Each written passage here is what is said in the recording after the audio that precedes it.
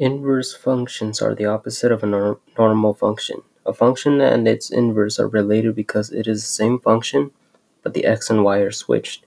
To find the inverse of a function, instead of y equals 4x minus 9, it turns into x equals 4y minus 9. And you add 9 by both sides and divide by 4, and you will get y equals x plus 9 divided by 4.